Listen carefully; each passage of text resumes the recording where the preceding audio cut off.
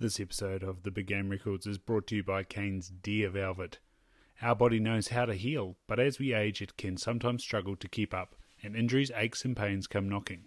Kane's Deer Velvet is packed full of amazing nutrients that the body uses in maintaining the immune system, bones, joints, circulation and general well-being.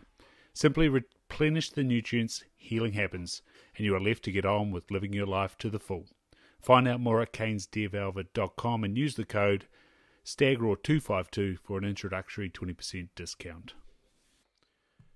Welcome back to the 200 Club. This episode we've got Bruce Bates in the Southern Kaweka range from 1994. At 4x4, it's got a bit of overspread, this one. 31 and 1 by 31 and 3. And then the spread is 31 and 4/8. Oh, so close.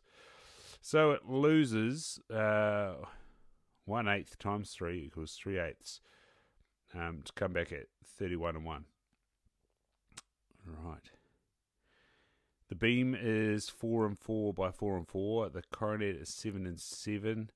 Holy heck. The brows are 14 and 4 by 14 and 2. The trays are a little stumpy. 2 and 1 by 3 and 3. The inner tops are 11 by 10 and 1, and the outer tops are 11 and 2 by 9 and 4. So it's a thing of beauty, apart from those little trays.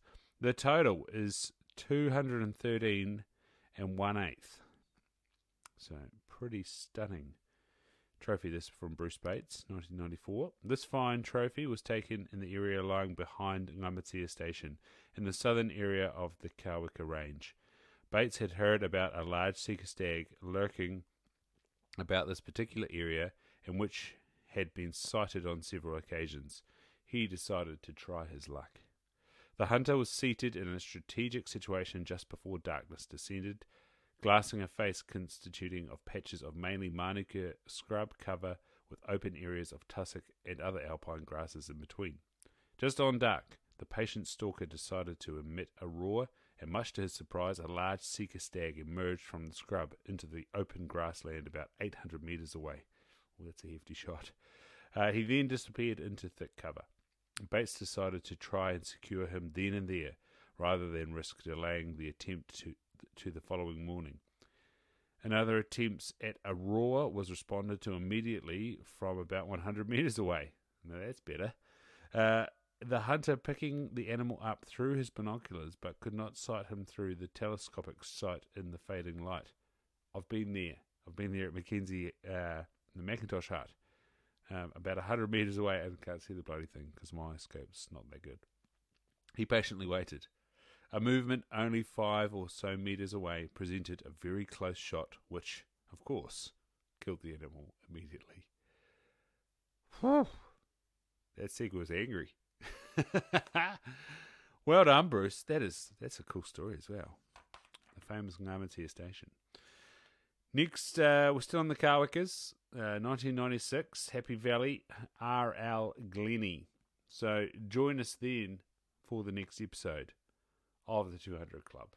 Make sure you're subscribed. We're about to crack on 900 on Spotify.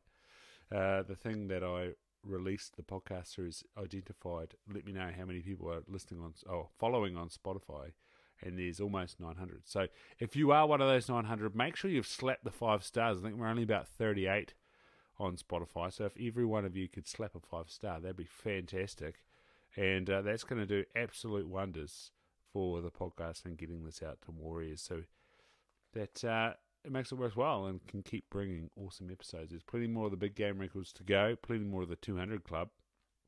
Geez, the Sika Hunters, good quality. Just flicking through here. Rangitoki Valley. Oof. There's the name.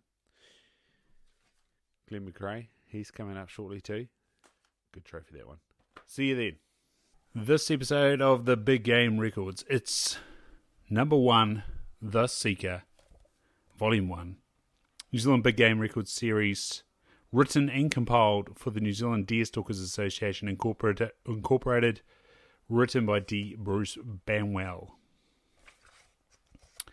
Published by Halcyon Press, a division of Halcyon Publishing Limited, PO Box 360, Auckland, New Zealand. The copyright is 1999 D.B. Banwell, updated edition 2009, first published 1999, all rights reserved.